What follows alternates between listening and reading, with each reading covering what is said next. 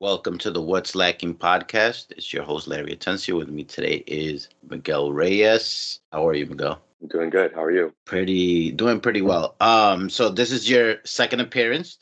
Just like Jordy's episode, you are coming back to the What's Lacking podcast, so that we can have an episode on video as well as audio. The original few episodes were only in audio format, and I've since expanded my quote unquote podcast empire onto YouTube. So, The expansion. yeah, exactly. I think we recorded maybe like 2 years ago. I think you were Yeah. the third person to be featured. What have you been up to in the last 2 years? Oof, a lot. I guess to start things off, I've been jumping between so many different companies, to be honest. A few, maybe that's a little bit of an exaggeration, but I've been jumping between a handful of different companies, two or three over the last 2 years, just like really trying to find a sense of fulfillment. Haven't found it yet, but, we've made some strides and a lot of progress. Really just been focused on, just continuing to grow through work, grow through my hobbies, and just living life.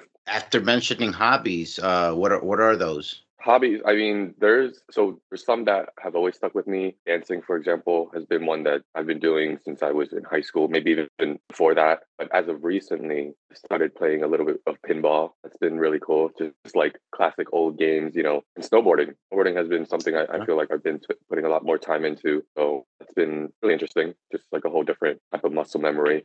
That's been really the main things. I feel like I always just try to dabble in different arts, but it's always just come back to dance music, really. What type of dance do you do? Freestyle, breakdancing, mostly hip hop. In the last 2 years, I actually started to do more house dancing, which originated in Chicago through the LGBTQ community. And it was kind of like a warehouse scene. And that's something that has developed more in Seattle. And I started to kind of tap into that side of myself a little bit more in terms of just like the dance style, learning about the culture. And it's interesting because I feel like around the late 80s to early 90s, breakdancing and house both they started to find like a middle ground, those worlds started to blend together and create or develop that style even further. So yeah, those have been really mainly the type of dances I've done. Are they similar? Is there some sort of like cross pollination and sort of synthesis between the two, or Yeah, they're pretty separate? pretty separate, but there are inspirations from both ends. House dancing involves the focus on house is mostly around like flow, rhythm, feeling, and it's really like more step based. So thinking like salsa or bachata, that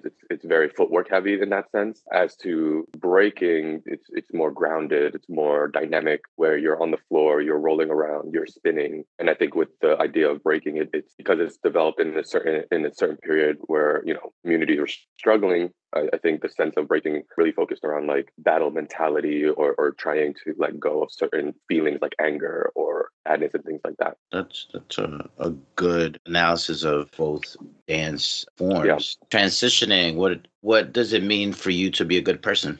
I don't know. I feel like there's a lot. Like I don't know. It depends on what people see as good. I think I hear a lot of times people say, "Oh, it's a battle between good and evil." But in a world where I think a lot of people are just doing what's good for them, it's like, how do you what determines what's bad? And I thought about this a little bit more, and I just think the first thing that came to mind is like someone who isn't selfish, someone who is empathetic, someone who just likes to spread joy, happiness. And I think the one that really stood out to me is just someone who's authentic. And I think that goes back to what I mentioned earlier. It's like from one perspective, this person could be bad, but they might be, from another perspective, someone could say that person is good. And I think it just comes down to that authenticity. Like, what are you doing it for? What is your goal with doing something like this?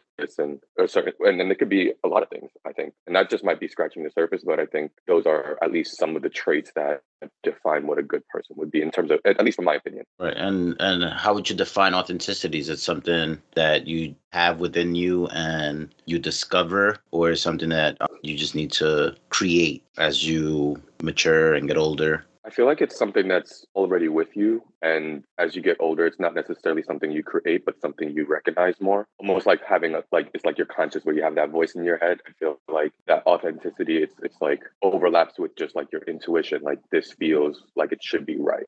I think there's some morality in that and things, and a lot of other things that go into it. But ultimately, it to me, authenticity is just being able to do something without, thinking of a reward, without having any expectation of doing something in it, and truly just being confident with that being a part of you. It's something that you're doing this because it's who you are. What has been giving your life meaning and purpose?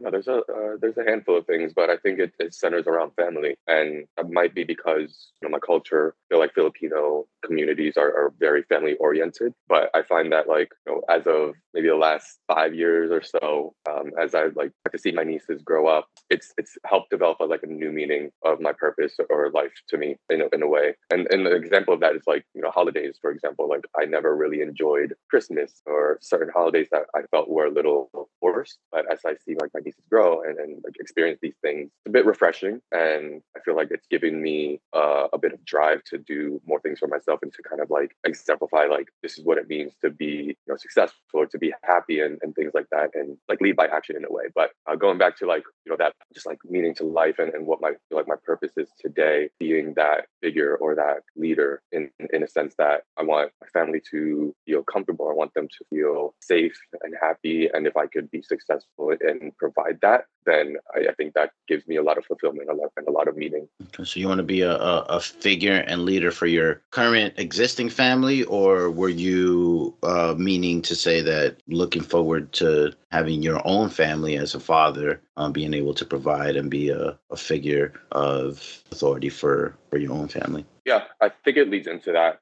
As of today, it would be just my immediate family that I think about. And even beyond that, I would say being that type of person in my community, especially as a dancer, I feel like I'm heavily involved in a lot of different communities as I travel around and experience the different scenes and communities in the dance world around the country. But I take all that as fuel just to try to be a better person. And I think ultimately down the line, I would want to I want to be there, and be that type of person for my future family if that's part of my life. But yeah, I think I think as of today, that's kind of where it starts, and down the line, I think that's where it'll lead to. Okay. What does it mean to be happy? It's what you make of it, really. There's a lot of things that I feel like I've taken for granted over the last few years or just throughout my life, really. And I realized, going back to the fact that, I've traveled and seen a lot of different communities and even gone back home to visit family in the Philippines. You see so many people who have less than you or have more than you. And it never truly defines, how happy they are. And so I feel like it's always just a perception that you have on your life and the position that you're in. You can make the most out of whatever you have. Are you happy today? Oh yeah, I'm very happy. Not like right now because you're having coffee, which makes me very happy. But just in general, are you happy in your current life situation, and or is this a valley in that happiness feeling? Yeah. What's interesting is that when I think about our last podcast 2 years ago, it was coming out of COVID, and I was struggling with my career path and trying to recreate myself in a sense and chase fulfillment. And I think that put me in my head a lot in a way that I felt a little bit unhappy, maybe even more than that. And I think within those 2 years and I would say, yeah, I feel like I got myself to a spot where I'm pretty happy. Yeah, I got into a relationship. I've started to explore and experience a lot of new things. I started doing festivals again, and it's been a while since I've done that. I turned 30, and I went to travel to Japan, and just a lot of different experiences. There's so many things that I think fueled me even more in that way. Sounds like you have plenty of reasons to be happy or happier today, right now, in general. How many close friends do you have? That's a tough one, so I personally am just, I guess, personable. A lot of people like to describe me as that, where I could just, make a lot of friends. But I also feel that I am also a very authentic person as well. I can't just force a good friendship or a close friendship. So sometimes in my head, and the reason why I'm saying it, I'm, starting off with this is because I feel like there's times in my head where I feel like I have more close friends than I do. And then there's other times where I'm I could probably think of 3 that they're truly my close friends. But to give you a short answer, I'd probably say like five close friends. You could give me the long answer as well. This is your time. Yeah. You're being spotlighted. We want to hear what you have to Well, say.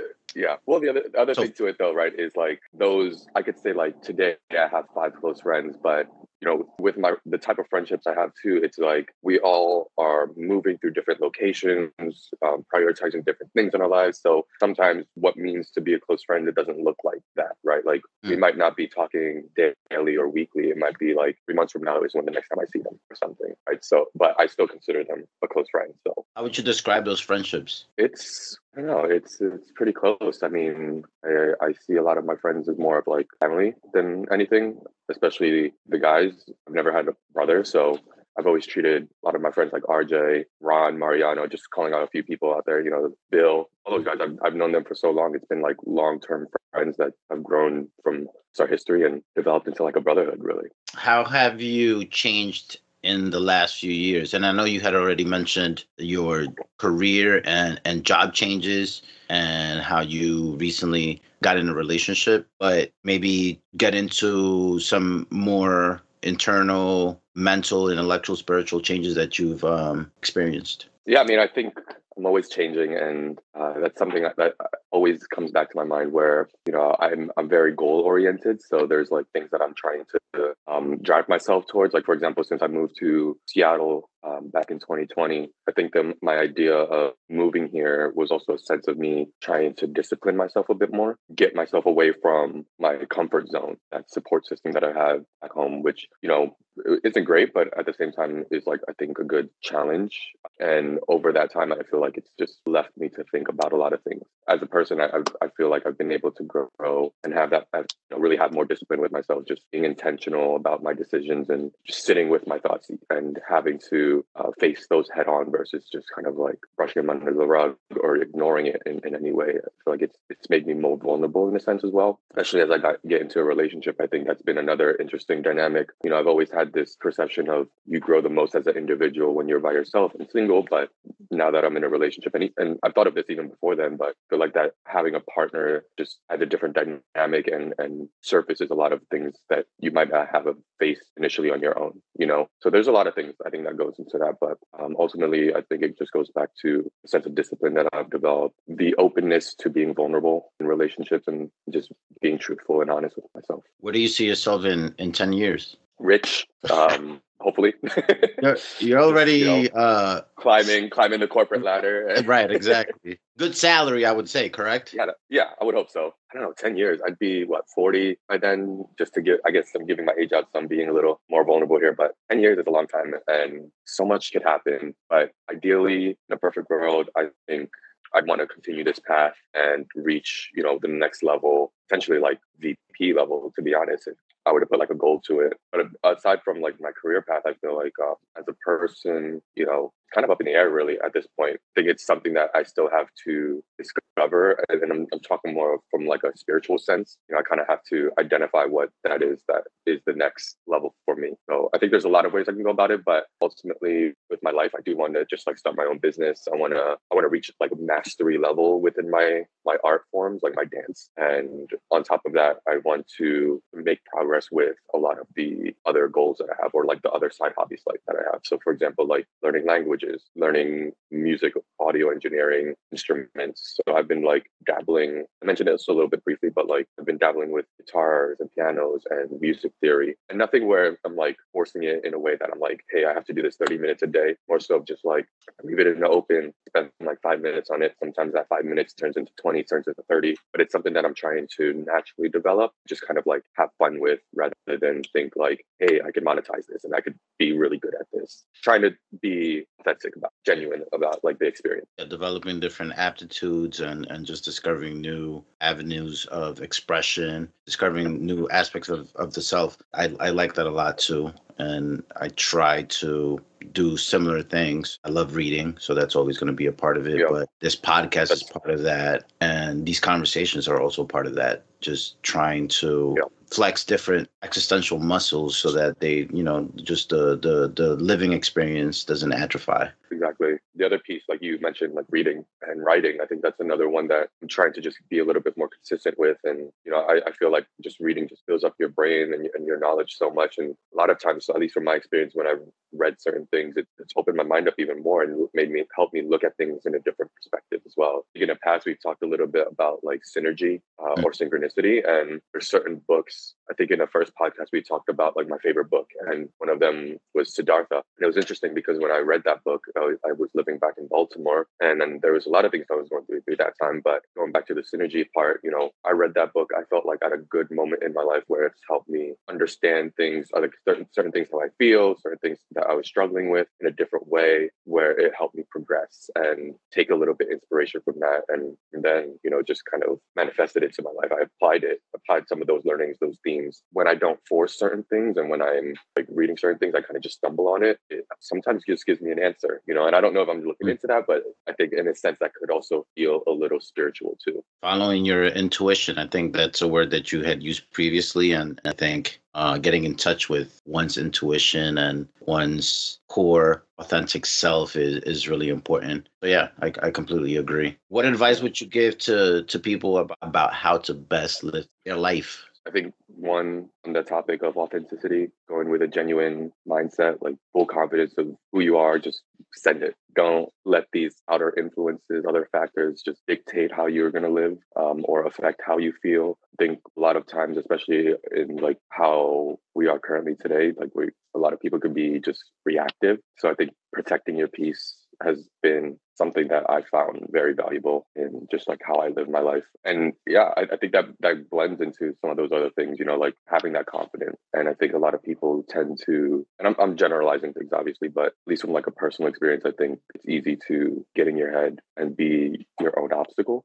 And so I think if you're protecting your peace and you're just kind of like, being confident about your decisions and yourself really, and I think that just sets you up for success in that way. Yeah, and I want to support your idea of protecting one's peace. I think that should be an important step that everyone should be trying to take, and being cognizant of what we consume, not just in terms of media and books, but also the friends we keep, the conversations we have, the self-talk and the sort of language that we use when thinking about ourselves. And so all those things together make it so that one can be in a much better positive mind state and mindset. Yeah, and to build on that, something that you mentioned is just like the friends that we make. I feel like finding a sense of belonging carries a lot of weight on just being able to live that best life, right? Like having that support system, having a community. A lot of times it's easy to feel like we're alone, we're taking on the world by ourselves. But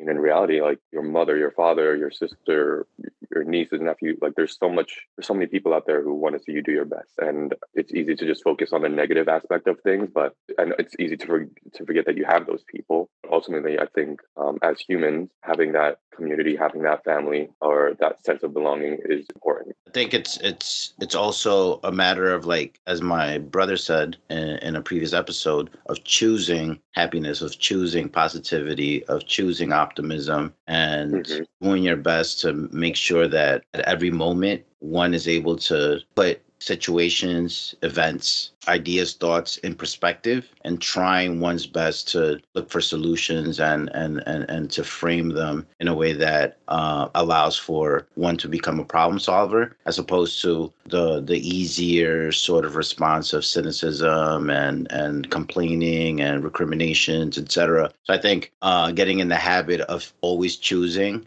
and just being conscious of how one frames situations can go a long way in making one happier, better, more peaceful, and just exude the sort of energy that attracts the same level of positivity from others. And I think that's super important, super hard as well, right? Because dealing with one's emotions and all of the ways in which life is difficult and relationships are difficult and friendships and careers and jobs and deadlines and etc. But as I was saying before, it's sort of making it routine, practicing and flexing those positivity muscles. Practice is important. For you, what's more important, individualism or collectivism? collectivism as in like having like that community or like as a group, Yeah, a collective exactly. of people. I feel like there's value in both.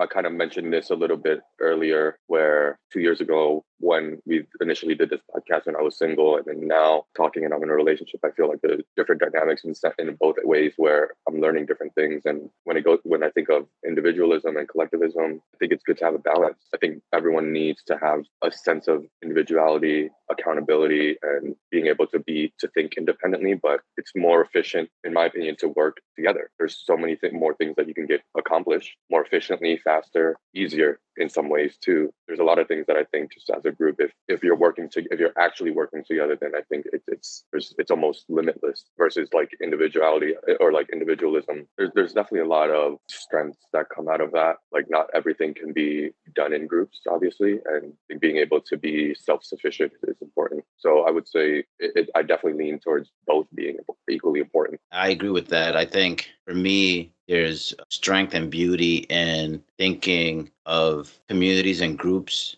being made up of fully realized, fully developed, strong individuals coordinating and working together towards a goal that, like you said, is more efficiently attained if one uses one's individual prowess in a group setting. Yeah. Yeah, sorry. No, I was going to say, I think of this too in another way where, going back to like some of my hobbies, like dance, for example, obviously it's very community based. But even like as, historically, when these dances were being developed, the next generation would always take inspiration from the foundation built from the previous generation. So sometimes like that collectivism might not look like, oh, let's all work together in a group in this present day. Sometimes what if it's like, I'm a product of my history, of my past, right? Or like the history that's helped set this up. And I've taken inspiration from that and I've just developed this further or built on top of that. So like that's also a sense of collectivism of like from breakdancing, right? It started in the 80s, 90s, and it's changed to today, right? Like it's evolved in so many ways, but I feel like that wouldn't have been possible if it was just one person, right? Like That's true. it was multiple generations of like adding in their own influences, their own style from other dances, from their culture, and creating it what it is. And I think that's a lot of different art forms. Yeah, the interplay and dialectical nature of individualism and collectivism working together towards a greater synthetic reality. And I wanted to also say a chain is only as strong as its weakest link. And in dancing and sports and corporations and governments, etc., in any collective endeavor, you're only as strong as what the weakest person in that group can bring to the table. And so if we are able to support others in developing themselves and strengthening their abilities, their capacities, capabilities, I think that would, in the long run, lead to greater communities, groups, and collective efforts. It's just, I think we need to emphasize and sometimes hold ourselves, like you were saying, accountable for self-sufficiency, for making ourselves the best versions that we can possibly be. And sometimes it's easier to just rely on others, rely on tradition, rely on what the group is telling you, instead of having to own our life and what to make of it. Yeah, pretty much it's to make of it. Final question: what's your favorite TV show of all time? Does anime count? Yeah, any show. Neon Genesis Evangelion. Have you been looking at my Netflix? No, I mean I watched that when I'm a little bit older than you are, so I was actually that's something that I've been watching on Netflix. Oh yeah, like recently. That's been I don't know. Yeah, I feel like last time I was there, I was watching that on your TV. So I didn't know if you were calling that out, but that's a good. It wasn't. I mean, I do want to call out and give you a shout out for adding us to your Netflix family account, because we hadn't had Netflix for years. Not struggling, it's just prioritizing the media that we consume, and is the cost worth what Netflix is given? I'm like, yeah, and I think they're raising the price too, but that's beside the point. feel like it hasn't really been until recently that I've been watching TV shows, but the first one that comes to mind is Lovecraft County, and that was a really interesting one. I thought that was well made, well told, and I like the aspect of like sci-fi and horror. That was on Amazon? HBO, I think. HBO, okay. Or it might have been Amazon, but one of those. I think that's one that comes to mind. But if I were to be real, definitely more anime based. Yeah, And I could give you a whole list, like Berserk from 1997. There's like an original one that they made. Hunter x Hunter, that was also like 96, 97. Yu Yu Hakusho. These were all like more classic 90s anime. I think that's what helped set the foundation for today's anime, to be honest. And then on a lighter end, I think Office was one of those first few shows that I actually watched from beginning to end. And that was actually pretty good. Way better than I thought. But yeah, there's a handful, but ultimately I think it's going to be between Lovecraft County and Yu Yu Hakusho. And anime. For me, anime is like Dragon Ball Z, Pokemon, Digimon. But those were good. I mean, I grew up on those too. So yeah, you were mentioning shows that sound a lot more sophisticated. And is that true, or they were for kids too? I would say they were for kids too, or maybe like they've had versions that were watered down and made for kids, but the original ones were definitely a little bit more mature rated. Yeah, because I hadn't heard of them, and even Neon Genesis Evangelion, which I got into when I was younger, was a kids show, but it was a little bit more mature and had themes that were a little bit more difficult and have more depth than Dragon Ball Z and other shows like that. Yeah, it's definitely on that level. For sure. Okay. All right. Well, Miguel, it's been great talking to you. Thank you for your second appearance, and I look forward to a third one down the line. Sounds good. Thank you so much for the time, and hope you have a good weekend. All right. Have a good one.